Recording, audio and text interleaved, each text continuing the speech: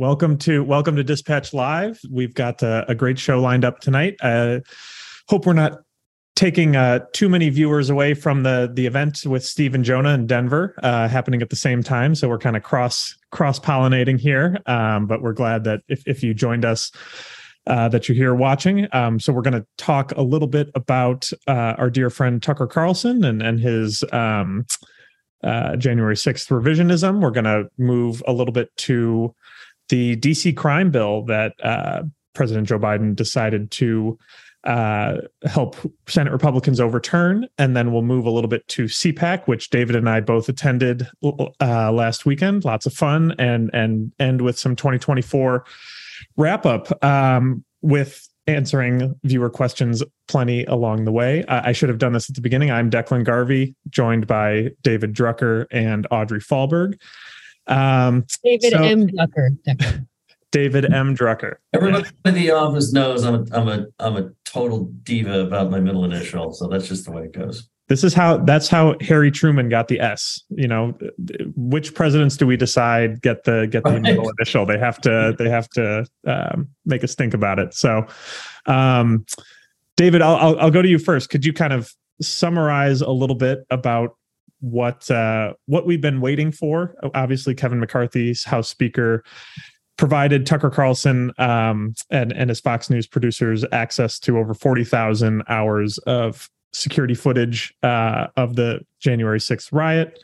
And we've just kind of been in a limbo waiting for them to comb through that and come out with an alternative narrative of what happened that day. So that started yesterday. I believe that he will be releasing more footage today tonight on his show. We can't be watching that while we're talking here, but what did he put forth yesterday, and kind of what are your initial reactions? So I'm going to take a drink first, because in order to deal with this topic, you've got to have at least one drink. Look, I think you kind of said it there, Declan, in your intro, and that we were waiting for Tucker Carlson to emerge with his alternative narrative to the January 6th riots at the U.S. Capitol. What is really interesting, well, there are a number of things that are sort of interesting, but at the end of the day, it's a really easy, predictable story. As reporters, we, of course, want access to scoopy information before any of our competitors. So if Tucker Carlson found a particular way to convince House Speaker Kevin McCarthy to let him have all this stuff first, fine, more power to him. And I mean that sincerely. Like, I don't begrudge that. I mean, if the Speaker's office would have called me and said, "Hey, Drucker, we're giving you and the Dispatch as much time as you need. Spread it around. You've got Boiling Frogs. You've got the Morning Dispatch. You've got Dispatch Politics. Have at it." I mean, we would have said yes, and we would have taken it. I think the issue here is we know that Tucker Carlson has been a skeptic, or at least talked skeptically about what happened on January 6, 2021. In contravention of all of the evidence we have seen, video evidence, testimony, in committee, comments on the record in front of cameras and in front of reporters from members of Congress, Republican and Democrat, who were there that day and basically had to flee for their lives, literally fled for their lives. And so what Carlson ended up talking about Monday, and what I'm sure he's talking about now, is that after seeing all of this footage that nobody else has seen, he has now discovered that up is down, black is white, and nothing as it is as it seems. But, you know, my answer to that is let's just say, for the sake of argument, that since we haven't seen the video footage yet that he has seen, I mean, we haven't, the public hasn't, let's just say that he found hours and hours of footage of people that appear to be sightseeing. Now, why they were sightseeing that day in a manner that actual sightseers don't sightsee, we'll just put that aside, right? Why they were entering the building through entrances that sightseers don't get to enter, we can put that aside. Why they didn't go through the magnometers and the x-ray machines that even reporters and staff with badges have to go through, we'll just put that aside. Let's just say that he found hours and hours of evidence of people that appear to be peacefully sightseeing. Fine. It doesn't take away from the hours and hours of footage we saw of violence and people breaking into the building and targeting law enforcement and forcing high-ranking members of the United States government, as well as low-ranking members of the United States government, to literally hunker down and flee for their lives. Right. And so I don't really think that one has anything to do with the other. And I think that he's naturally going to say, my video is better than your video, or my video is somehow true and the other video is somehow manufactured. But so what, Declan? It gets us back to the original point. We knew he was coming out with an alternative version of this. And it's just not surprising, but ultimately doesn't take away from what we already know, right? And I'll leave it at this one final point. This is especially salient, I think, for somebody like Tucker and people who tend to agree with him. After the George Floyd murder, there were hundreds, if not thousands, of peaceful protests around the country, protesting racism and everything else. That does not mean that the deadly riots and looting by criminals and people taking advantage of the George Floyd murder and advantage of the peaceful protests did not happen. They happened in Portland, in Washington, in Los Angeles, all over the place. There was looting and burning and rioting. Minneapolis, it happened. And just because a lot of the protests were peaceful doesn't mean that those things didn't happen.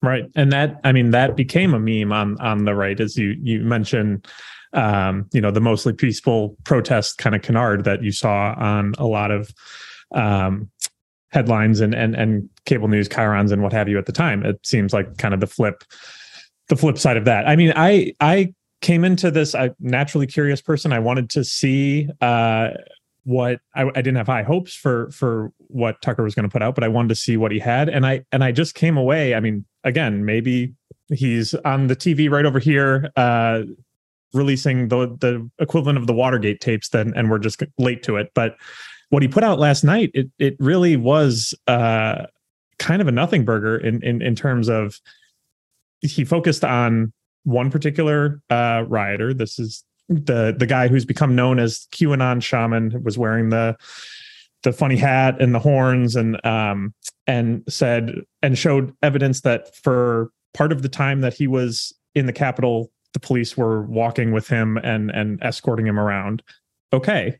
Yes. I don't think that's the revelation that he thinks it is.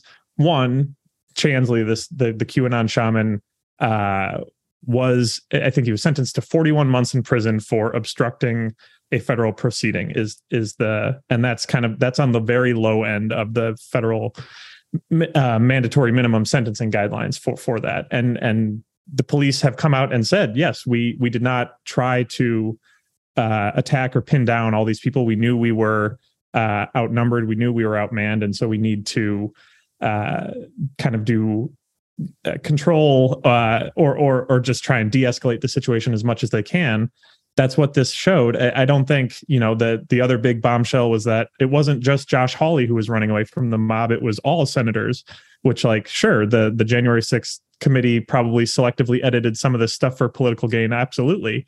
But it just doesn't necessarily mean that it's the point that it makes. So Audrey, I want to turn to you a little bit in terms of the reaction that we saw from lawmakers on the Hill today to this. Senate Republicans almost unanimously pretty forward in condemning this, saying that they didn't really want to have anything to do with it. The House having a little bit of a different reaction. They have to deal with Kevin McCarthy a little bit more regularly. Is this good for Republicans? Should they want to be relitigating some of this stuff? No, of course not. I'm glad you bring this up. I was going to chat about this real quick. I mean, I'm curious to hear what you guys think McCarthy's purpose and kind of even giving this to Carlson was in the first place. I mean, he's keenly aware of, or at least should be, that, his majority runs through really centrist districts. Some of his, in New York, for example, Anthony D'Esposito won in a D+14 district. Does he really want to be getting asked questions about January 6th, 2 months after he was sworn in? So no, it doesn't seem particularly smart. But yeah, I mean, McConnell today really it was interesting to see his comments on the floor today. He said, quote, "I want to associate myself entirely with the opinion of the chief and the Capitol Police about what happened on January 6th. It was a mistake, in my view, for Fox News to depict this in a way that's completely at variance with what our chief law enforcement official here at the Capitol thinks. McConnell is clearly over this, doesn't want to talk about January 6th anymore, just wants normal Republicans who aren't associated with the kind of Trump January 6th revisionism." Really funny quote from Tom Tillis today, a centrist GOP senator from North Carolina, excuse my language, but he said, quote, "I think it's bullshit." Obviously he's going to say that, right? But yeah, just kind of fascinating to see, what McCarthy did there. Yeah, we had some House Republicans yesterday come out say they want. I think Mike Collins in Georgia, as an example, said we need to free all the January 6th political prisoners as a result of this tape. You have just a couple minutes ago, Dan Crenshaw have a little bit of a different take. He told a reporter, it's definitely stupid to keep talking about this. What is the purpose of continuing to bring it up unless you're trying to feed Democrat narratives even further? So there is a divide. I think we'll kind of see that continue to play out in the coming days. You'd think that the Republican Party would kind of learn from the 2022 midterms that maybe embracing kind of this faction of the party and kind of letting them drive the conversation was a mistake. But at the same time, David, Tucker does not have the same agenda or incentives as the institutional Republican Party. This is getting him attention. It's getting viewers. He's very powerful, obviously, but why this relationship between McCarthy and Carlson, it was strained. It probably still is. Why do you think he decided to give these tapes to him to start? So look, normally I love to speculate, and I'm kind of in the business of, I like to say often, I'm kind of like a color commentator. I'm a reporter, but then when I'm an analyst, I'm like a guy in the booth who never played quarterback but knows how your footwork's supposed to be, and I start doing the replay with the TV writer, and this guy blocked here and you passed it there.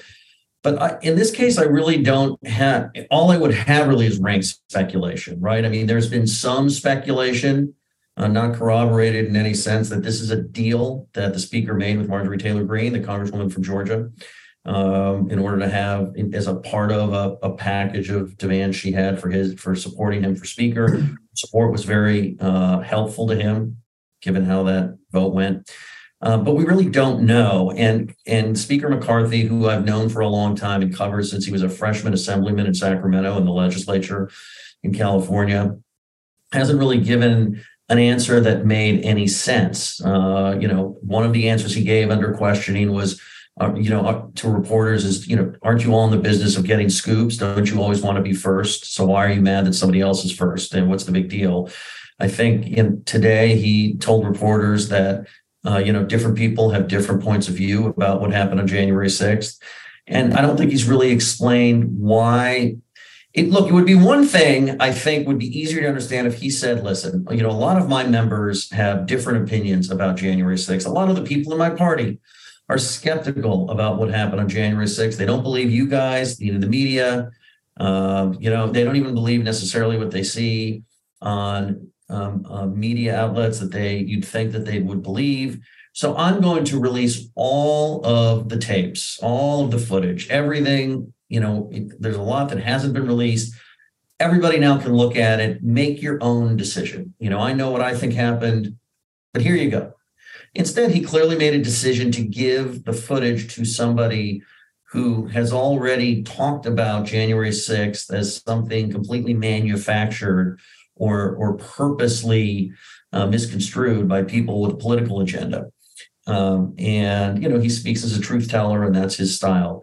So it's weird because, if you think back to how Kevin McCarthy, then the House Republican leader, the minority leader in the House, talked about January 6th, he talked about it as exactly what it was. And he was among the Republicans that were rather angry with President Trump for how he stoked the rioters by telling them the election was stolen and telling them they should go to the Capitol. And so it just doesn't make it's not like Andy Biggs made the decision to give it to Tucker Carlson. The congressman, the Trump-aligned congressman from Arizona, who's a conspiracy theorist in his own right. That we all understand that. I actually don't really understand why Kevin McCarthy did this. I'm sure there was a very specific reason, but in this case, I don't want to speculate because I can think of nothing other than something that would impugn his motives or sound very crass. And it's not something I should do without reporting to back it up. Yeah, I think we probably spent enough time on this. We can move on, but just to give you guys a little behind the scenes look, we're writing about this in TMD tomorrow, and I sent an email this morning to Kevin McCarthy's office asking. On the evening of January 6, 2021, Speaker McCarthy called the, quote, violence, destruction, and chaos that lawmakers saw that day unacceptable, undemocratic, and un-American. He also said it was the saddest day he'd ever had as a member of Congress. Does he still think so? And 9 hours later, I have not heard back. So I was not expecting to. But when you see the line tomorrow, Speaker McCarthy's office declined to comment. That was the reporting that went into that. So moving on, Audrey, we had an interesting reversal last week with President Joe Biden saying that he would not veto a bill passed primarily by Senate Republicans that would overturn a recent law enacted by the D.C. City Council that would have reduced some maximum sentences for carjackings, robberies, other things, and kind of gave, I think, as we can see from the Democratic response here, a little bit of the wrong perspective that Biden wants to put forth on crime and the party's agenda on crime. Could you talk a little bit more about kind of the machinations behind that and how that's playing out on the Hill? Sure. Yeah, this is a really interesting move. You guys had a great report in TMD on Monday, I think it was. So last month, 173 House Democrats voted against the House Republicans who, tried to overturn this DC City Council pretty controversial criminal code. DC Mayor Muriel Bowser had actually tried to veto it, but she was overridden. And so Republicans were like, we're going to overturn this just to signal that we're being tough on crime. House Democrats, acting under the assumption that Biden would kind of side with them, vote against it, saying we support DC home rule, DC statehood, obviously. And then, Thursday, Biden says, actually, never mind. I'm going to side with Republicans on this. So that came as a real shock to House Democrats who are going to have to run on this in November 2024, defend that vote, which can be tough. I mean, Republicans spent the entire last cycle hitting Democrats on inflation, gas prices, and crime. Really, really worked in New York, obviously. That message resonates with suburban voters. Now people like Mary Peltola from Alaska and Hillary Scholten, who just won Peter Marsville district in West Michigan, they're going to have to, defend that vote on the campaign trail. I actually caught up with both of them just now, and they said that, Biden probably should have warned them that he was going to reverse that before he did. But, on the flip side, Senator Schumer said that he's going to side with Republicans, and this gives some Senate Democrats who are up for re-election in 2024, like Joe Manchin, West Virginia, the opportunity to project a tough on crime message that they can run in ads. But that's just kind of my takeaway for now. Curious to hear y'all's thoughts. Yeah, I mean, David, this is obviously a stark departure from where the Democratic Party was even a year ago, definitely 2 or 3 years ago. An interesting juxtaposition. We're seeing that there were these riots in Atlanta right outside of a police training facility that they're building down there earlier this week. I think that was the kind of thing that if that had happened 2 or 3 years ago, you'd see a lot of prominent Democrats either kind of whitewashing it or even embracing kind of what's happening down there and the anti-police sentiment that you're seeing.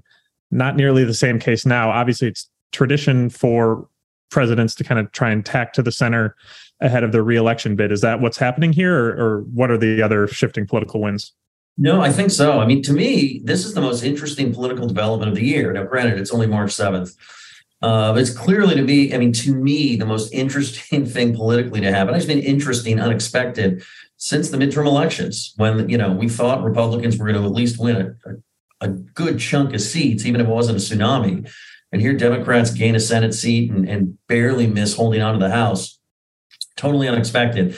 I was not expecting this. For the Democratic base, D.C. statehood has become a really big issue. They've tried to get it done a couple of different times. And even though President Biden has repeatedly said, I don't support defunding the police, I've never supported it. In fact, I want to increase the amount of federal resources, which is under his partial control, that we can send to police departments across the country. That's been a priority of his, and he said it over and over again. It was still really unexpected for me to see him join with a House Republican resolution. I mean, that's why this happened, because Republicans did win the House, and decided he was going to support, not get in the way of a resolution to overturn this DC criminal code. Now, full disclosure, I live in the District of Columbia, and we do a lot of residents in the District of Columbia, aside from whatever the statistics may be, and I haven't looked at them, but I will tell you, we feel like there is more crime than there was a few years ago. That's how me and a lot of my neighbors feel. We feel less safe, not so unsafe that I want to leave or move, and I don't plan to. I still think it's a great place to live, but there is more crime. Americans across the country in many communities of all backgrounds feel like there is more crime. They feel unsafe. So some people might say, well, of course Biden's going to do this. I mean, but it wasn't a guarantee that he would do it. It's the clearest sign yet that he's running for re-election. And it's the first time I've really seen him triangulate and do something that the base of his party didn't want him to do. And also he did it in a way that made a really big show, right? Now, maybe he just woke up one day and said, oh, wait, they're doing that?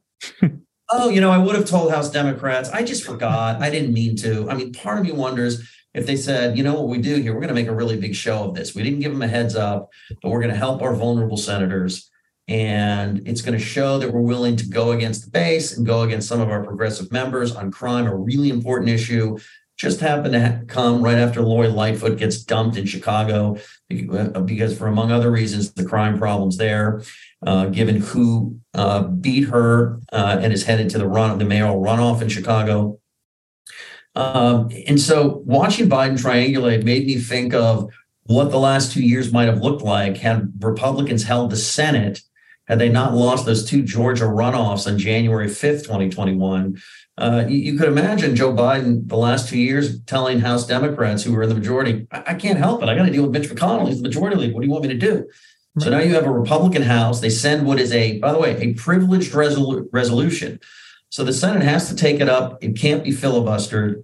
And now not only does Biden get some bona fides for him to go after swing voters, but John Tester in Montana, Joe Manchin in West Virginia. I don't know what Sherrod Brown in Ohio is going to do, but you've seen Patty Murray say she's going to support this. A lot of Democrats are going to support this because they've been around long enough to know that when people don't feel safe, you don't give them reason to believe that you don't plan to do anything about it. Yeah, go ahead. Just real quick, I'm just thinking of the TV ads for House Democrats. The NRCC can now run ads against Hillary Scholten saying Hillary Scholten is to the left of Joe Biden on crime issues. Right. And by the way, Audrey, by the way, this whole thing, I get that they're frustrated and upset. And normally, political parties, you're supposed to work together and all of that. But wait, so they would have supported the Republican resolution if Biden had said it was okay? Right. No, exactly. If they think that there's something wrong with undermining what is known as home rule, right? DC didn't always get to run its own affairs. Congress still now, they do now, but Congress has oversight and the ability to do things like that. But if they didn't think this crime bill, which the DC City Council is now withdrawing after they overrode their mayor's veto, if they thought it was a bad idea, they should have voted for it anyway and pressured Joe Biden to go along with them. And now they're complaining. I mean, that's just kind of rich. I get why, but it's rich. They are complaining. There was a quote, I think, from an anonymous House Democrat in Axios yesterday that they are all, quote, rip-roaring pissed at Biden for making them walk the plank on this. So, yeah, it's we got a question from Tom Fain asking kind of what the actual substance of the DC Council effort was, and the Republicans' effort to oppose it. I wish Esther was on the call right now. She wrote the item about it earlier this week for TMD, but I believe the bill itself from the DC City Council is being slightly misrepresented in terms of what it would actually do with a lot of stuff to modernize the criminal code. I think would reduce the maximum sentence for carjacking from like 40 years to 24 years. It's more, I think, and certainly from Biden's perspective, it's more about the message that they're trying to send. And that, as David, you were just talking about what he can say and kind of how he can message on this rather than the specifics of the bill itself, no matter anything that could be portrayed as soft on crime right now. When, I'm from Chicago, Lori Lightfoot got 17% of the reelection vote last week, in large part for this exact thing. You just don't want to touch any of this with a 10-foot pole, regardless of the specifics. And by the way, I mean, the point about this and how voters feel, which is what politics is, there has been an uptick in carjackings in the District of Columbia, and they've been violent. So to specifically sing, I understand you may want to lower sentences here and raise them here and maybe there's we could talk academically about criminal justice reform. By the way, it was the Republicans and President Trump who signed a big federal criminal justice reform bill that reduced sentences for federal prisoners. So, before the pandemic and things changed, it was the Republicans going after criminal justice reform and taking the lead for a while. But when you have an uptick in carjackings in the district and you still choose to lower the sentence, and the way regular people are going to look at this is, okay, you lower it from 40 to 24. Well, 24, that's a long time. By the time you're done with parole and this, and how do you, adjust sentences, it can send a message to criminals that you're not going to be punished as much, but it definitely sends a message to citizens, to voters, that you don't take this problem seriously. We weren't talking about carjackings in the district 3 years ago. We weren't. We are now. I think one quick thing there.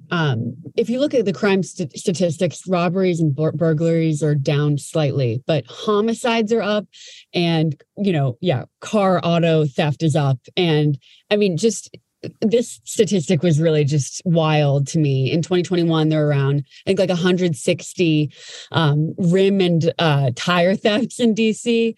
And last year, that figure was more than 600. And as you guys wrote in TMD, it's not uncommon to walk around the city and just see a car with no tires. That happens. Yeah, I don't know if that's a DC specific thing. I did not see it growing up, but these people, they go down city streets here in DC and they basically replace your tires with milk crates, and they take the tires, and then you're just kind of like, all right, I guess I'm not driving anywhere ever.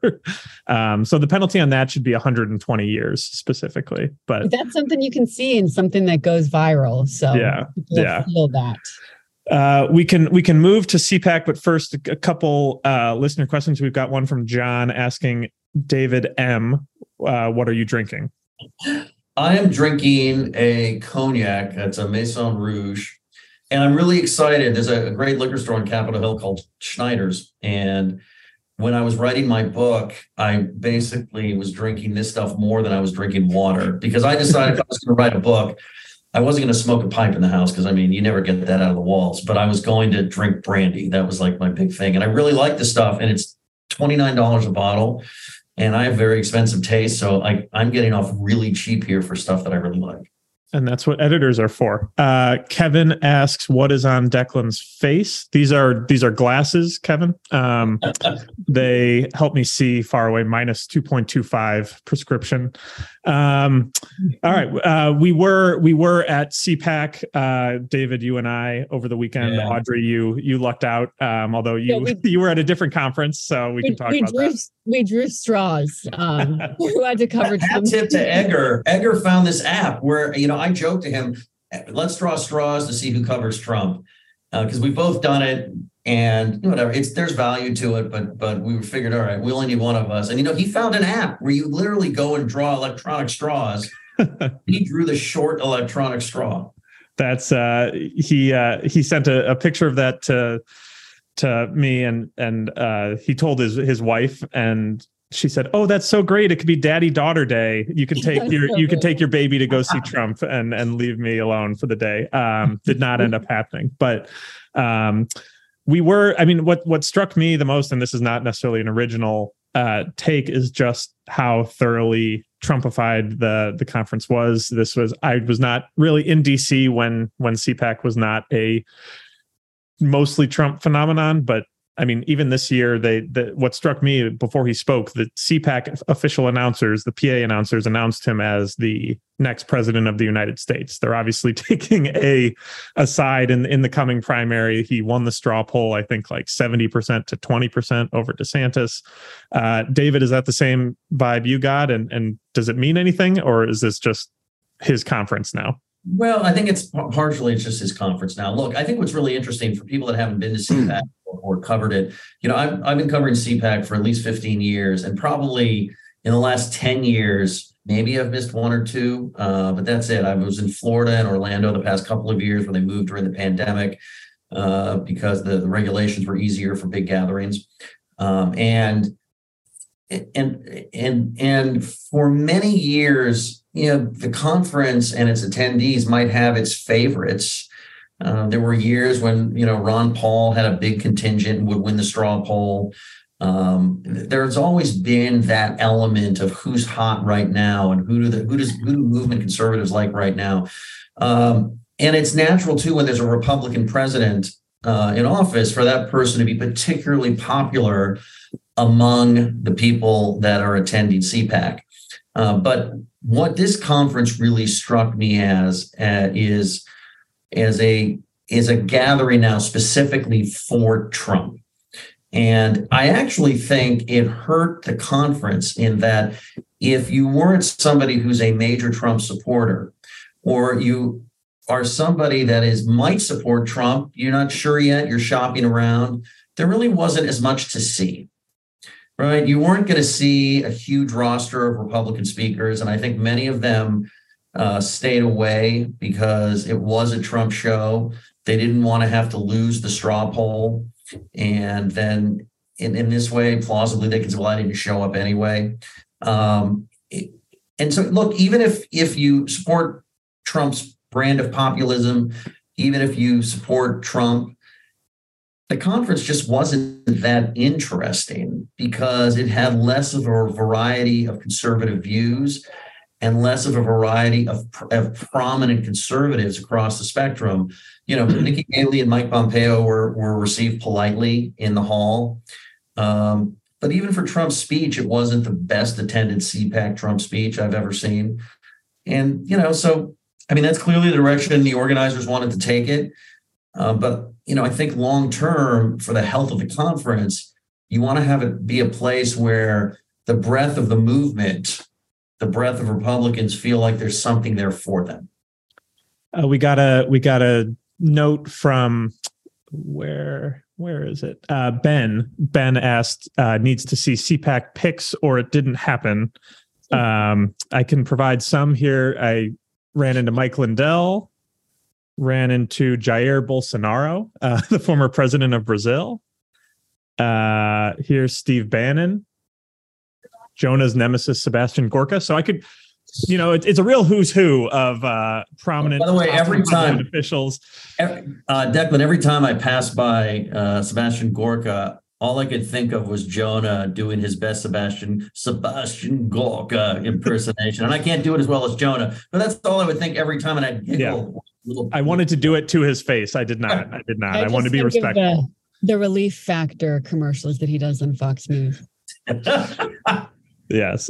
We got a couple. Was there any concern about the match slap accusations at CPAC? No. No.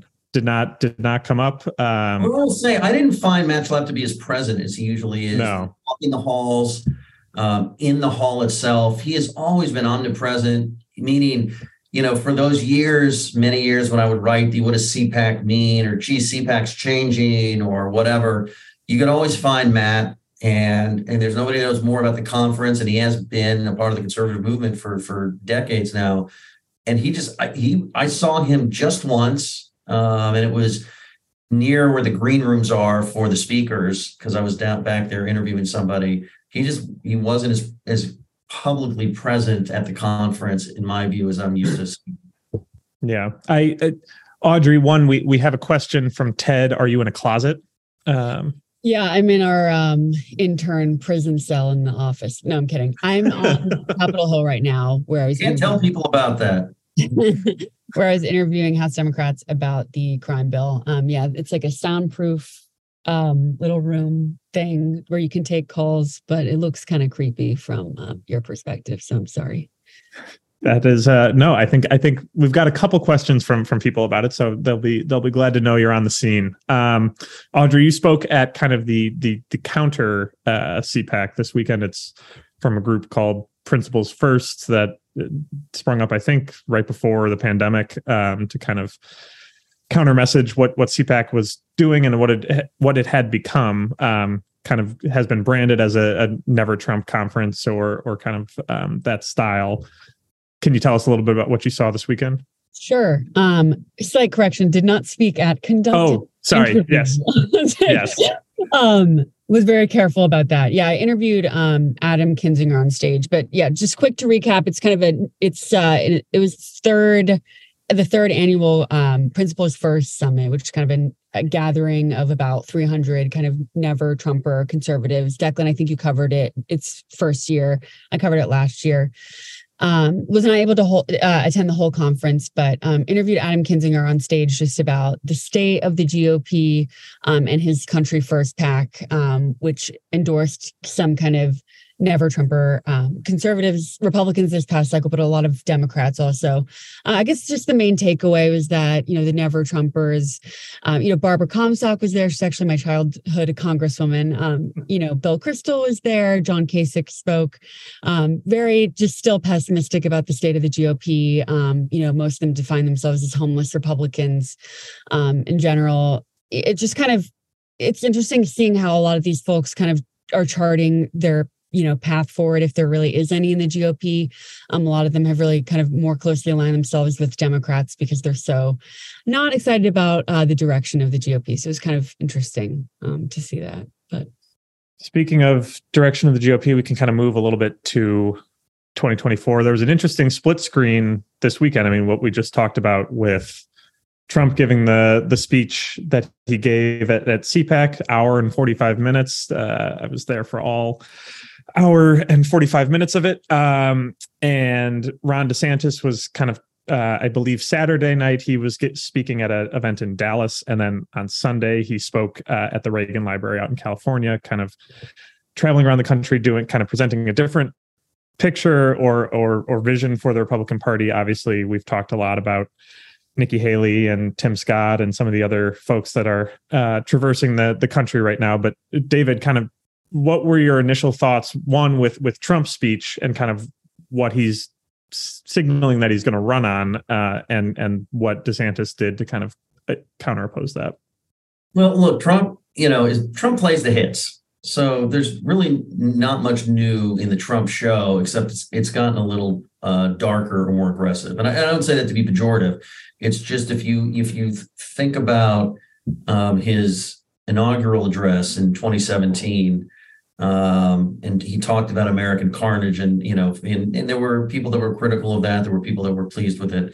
But he was talking in his speech at CPAC that, I'll be your retribution. Essentially, if you feel like you've been wronged by the culture and society and anybody else, I'll be your tool of revenge. And so it's just become darker and more aggressive. But it's not new. It's not like, wait, where'd this guy come from? He was the happy warrior. I mean, that's just Trump in person can be very charming and light in a way, but this is Trump's public political persona. What Ron DeSantis is doing, and Ron DeSantis is a different sort of politician in that he doesn't. Trump, whatever you think of Donald Trump, has a lot of personality and a lot of charisma. You may not like to what end it appeals, and it may not be a charisma that's appealing to you, but he has a presence and a charisma about him. And sometimes if you put aside what he's saying or talking about, he can be kind of funny. Maybe I've covered too many of his speeches, but I'm trying to give an even-handed assessment of what kind of politician he is. And there's a reason why a lot of people flock to his rallies. Again, a lot of people don't like it, but a lot of people just find it entertaining. They keep going back and back and back to see this guy put on his comedy show from their perspective. Ron DeSantis is a more conventional politician, as most are. He focuses heavily on how he's governed in Florida, the laws he has passed in Florida. I think the implication is because he doesn't yet make direct comparisons to Donald Trump. He will talk about President Biden. That's safe territory for him, obviously. But he's basically saying, if you want somebody who offers what Trump offers, but actually wants it to get done, here's the menu of things that I have accomplished for you. And he talks about how he's taken on corporate America and big tech and big media and everybody else that's big and bad and awful. And actually, with the help, of course, of a Republican legislature that does almost anything he wants, helped him get a lot of things done. But by the way, that's appealing to a lot of people. They feel like he was out front on COVID. He talks a lot about that in terms of loosening restrictions, opening schools. It is something that he did do. He was ahead of the curve on that. It turned out not to be, problematic from the perspective of people living in Florida and many people around the country. And so now, and I've talked to people in Iowa, New Hampshire, South Carolina, where I keep in touch with them regularly. You have activists and operatives just champing at the bit to get onto his campaign. And they're kind of waiting. They're not necessarily opposed to anybody else, but they really see in him a fresh face who will continue Trump's agenda and possibly more effectively, a more effective culture warrior, if you will. And that's kind of what he's saying. That, he doesn't say it this way, but essentially the split screen is Trump and effective Trump.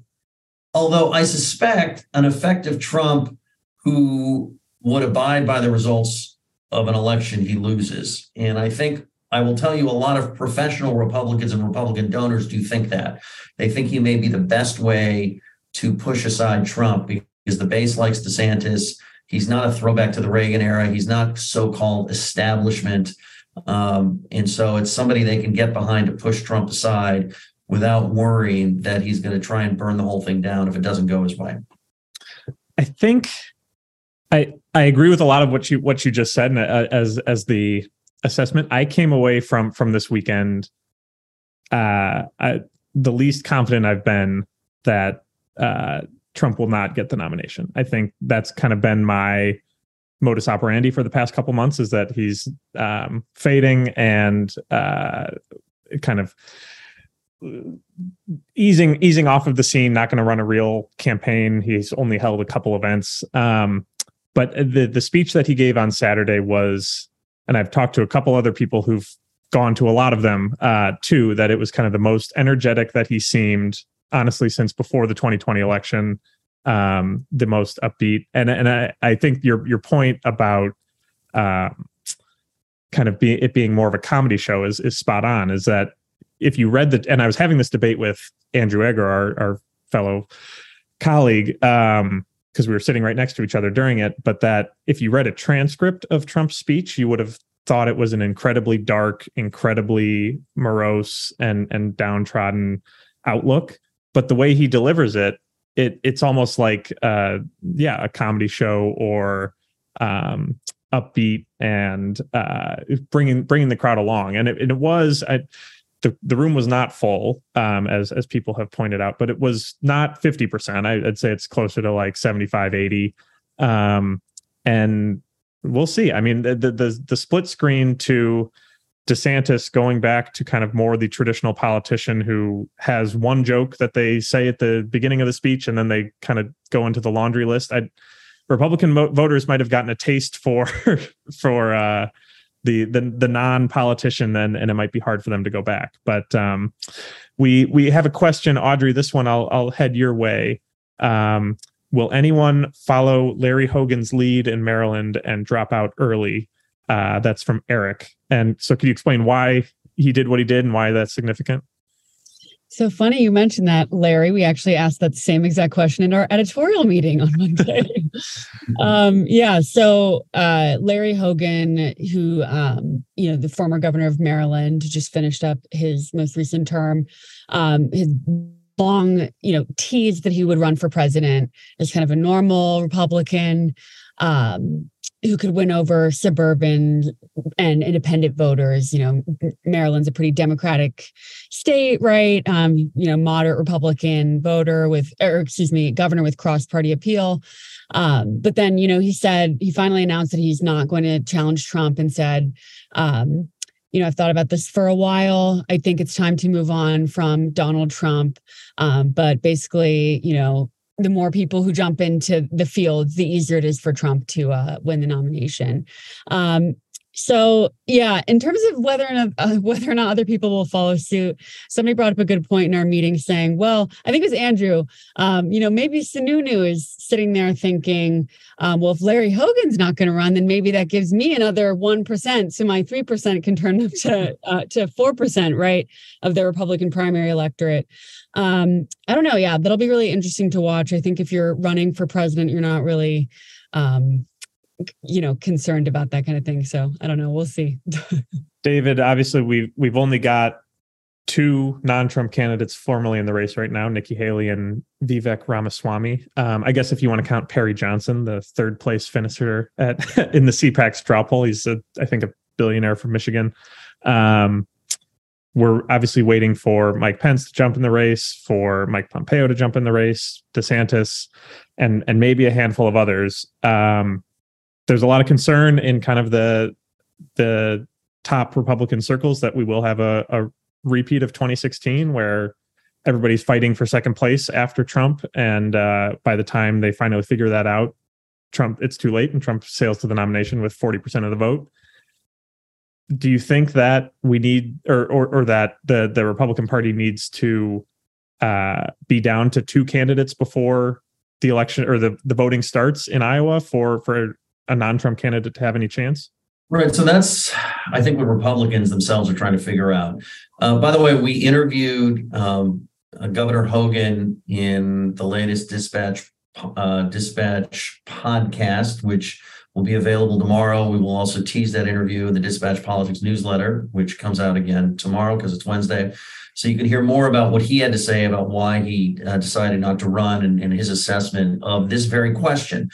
I think that one of the reasons why you don't see a lot of candidates in the race yet is because they're all very cognizant of the fact that too many candidates gives it to Trump by default, right? Trump, in my estimation, is actually beatable, but you're going to have to take it from him. He won't fade. And so whether you're Chris Sununu or Mike Pompeo or Mike Pence, Larry Hogan's made his decision, but there are others that have talked about running. They're all Ron DeSantis, Glenn Youngkin, governor of Virginia, which we will have a piece in Dispatch Politics on him tomorrow. They're all kind of trying to figure out, what does this field look like? And if I get in, can I create space, right? Because they're not just looking at Donald Trump. They're looking at Ron DeSantis. They're looking at the polling and trying to figure out if there's room to take voters away. Can they create space, or are they going to be relegated to this other lane? And if there are too many of them, are they going to end up just fighting over crumbs while Trump just glides right past them? And so this is something that when I talk to Republican pollsters, and I was talking to them this week, they don't know yet, right? In theory, right, nobody's support is sacrosanct. However, Trump has proven over time that depending on the state, he's got anywhere from 25 to 35% of the committed Republican voters locked in. Now, that means he could lose a primary to one candidate by 65, 70%, 75%, depending on the state. But if you've got a bunch of people dividing that 65, 70% up into 20% chunks or 15% chunks, it doesn't quite work that way. They all know that. So I think what's happening is I think they're trying to see exactly how strong is Trump in June or April or May, exactly how strong is Ron DeSantis in, April, May, or June. When does DeSantis get in? Does he actually get in? I think if Ron DeSantis bowed out, you'd all of a sudden see some people deciding to rush in potentially, right? So things like that. But they are cognizant of 2016. And even though Trump is not the same politician. He's no longer the outsider change agent he was. He is establishment. He is an incumbent retread, granted with more support than most incumbent retreads, but he's not the same yet. He has a lot of the same strength that he did. And so they're all trying to figure out how to do this in a way that opts to their benefit. The only exception, of course, is Nikki Haley, who's just decided to just go for it. And we'll have to see if she ends up with any traction. Her events are good, but events are deceiving. People love to turn out in Iowa, New Hampshire, and South Carolina to vet presidential candidates and enjoy the pageantry. Are they actually going to vote? I mean, that just depends. A really quick story. I love to tell this story that Chris Christie told me. In 2016, his wife's going door to door for him in New Hampshire. It was a family affair. Somebody invites Mrs. Christie in the house. Oh my God, I love your husband. He's amazing. He's wonderful. So you're going to vote for him, right? Oh no, I'm voting for Mr. Trump, but I really hope your husband is Attorney General. You know, they can like you and still vote somewhere else. So these things are nuanced and sophisticated, and voters, you know, just they do things sometimes that you wouldn't expect based on what you think you're seeing.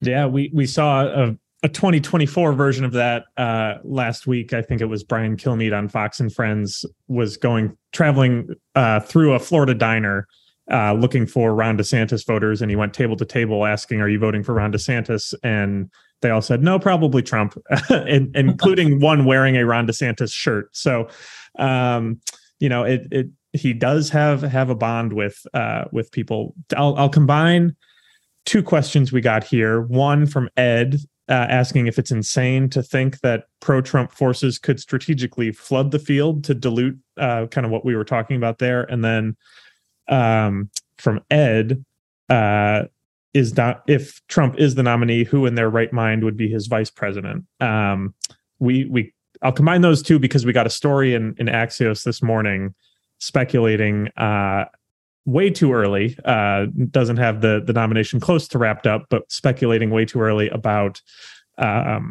who would be a vice president for Trump. And they highlighted 4 women, Nikki Haley being one of them, Carrie Lake, Kristi Noem, and I'm forgetting the 4th. This is my Rick Perry moment. But sorry? Oops. Yes. What he said. Oops. Yeah. Yes.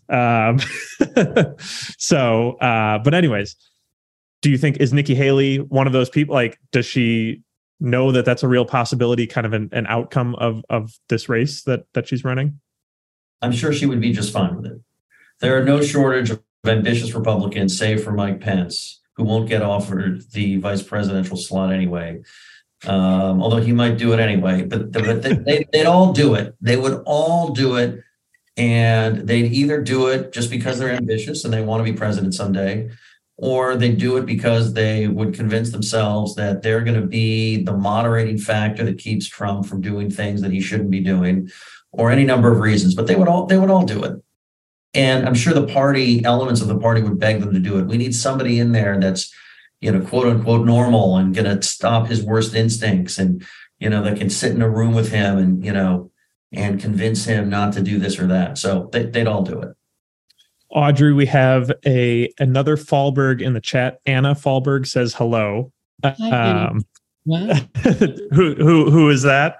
My sister's named Anna, so I don't know if that's her. Oh, Anna. It's Anna. Yes. I don't know many other Fallbergs, so hi, Anna. Yes. Great. Audrey, the same question to you. Kind of what do you see as the point of some of these kind of long shot candidates running their race? Do you think Sarah had a good sweep about this last week of kind of the benefits of running for president? And that, I think that makes Larry Hogan's decision all the more interesting, that, you know, you can run for president and get a book deal and get on TV a ton, raise your speaking fee. There's really no downside to it anymore. Do you think? Right. Yeah, I think there really is no downside. You know, the Rick Perry oops moment is one for the history books, obviously. But I mean, Pete Buttigieg, like, he went into the race last time around knowing that he wasn't going to win. And he lucked out with the transportation secretary job. You know, it's not going particularly well for him now. But yeah, I mean, that's why a lot of these people run, I think. You mentioned Carrie Lake, one point on her. I mean, I think she was asked point blank, is she running for president? Does she want to be, Trump's running mate? When she was in Iowa recently, I'm pretty sure she went to college there. Someone correct me if I'm wrong. But she said, I'll do whatever Trump wants me to do. So I think that would be a really, really particularly fascinating ticket. Well, she came in first place in the VP straw poll at CPAC. So we know how important those are. Yes, exactly. And then that was where I think Nikki Haley came in third in that one, and she got booed pretty loudly then. So it's I think understandable why DeSantis, why Tim Scott, why Mike Pence, a lot of these other folks decided not to show up for that event this weekend, even though it really used to be kind of the Mitt Romney won the straw poll twice, right? At CPAC. When he was a severely conservative governor. Yes. A lot can change in a decade. Dave, we've got like 2 minutes left. Either one of you, whoever, talk about that little Romney snippet in the Dispatch Politics newsletter from yesterday. That was so safe. Listen, they wouldn't say who, and the NRSC essentially told me that it was a rogue digital vendor, right, outside the building, not on staff.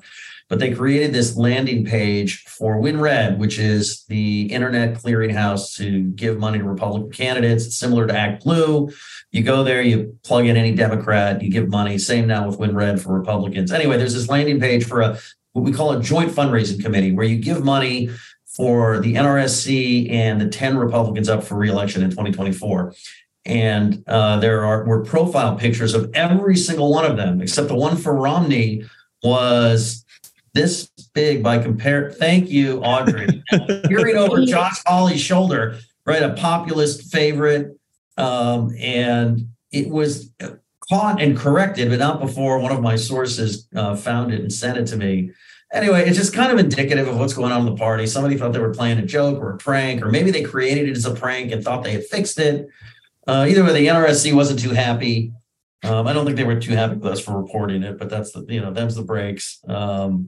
I thought it was hilarious. The Romney people were also not happy about it, by the way. Although I know this, but they, when I asked them about it, they just sent me to the NRSC to ask questions. So it's just one of those like funny little visual things we were able to report that tells you a bit about what's going on in the party. But it was also just kind of funny. Yeah. Yeah, those are the kind of scoops that you can expect if you sign up for the Dispatch Politics newsletter. You guys are what, about a month in at this point? Something like that. Yeah, month and a half. Is it?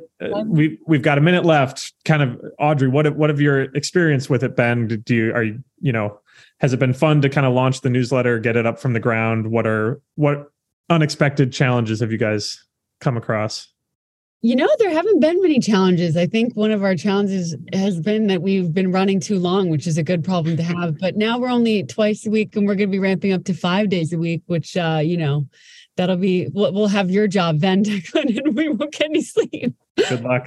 But it's been fun. We've been reporting a lot of, scoopy stuff in almost every newsletter. So and we work really well together. It's been really fun. Some people say it's too early to start with campaign reporting, but for us political junkies, it's never too early. And it's just so much fun.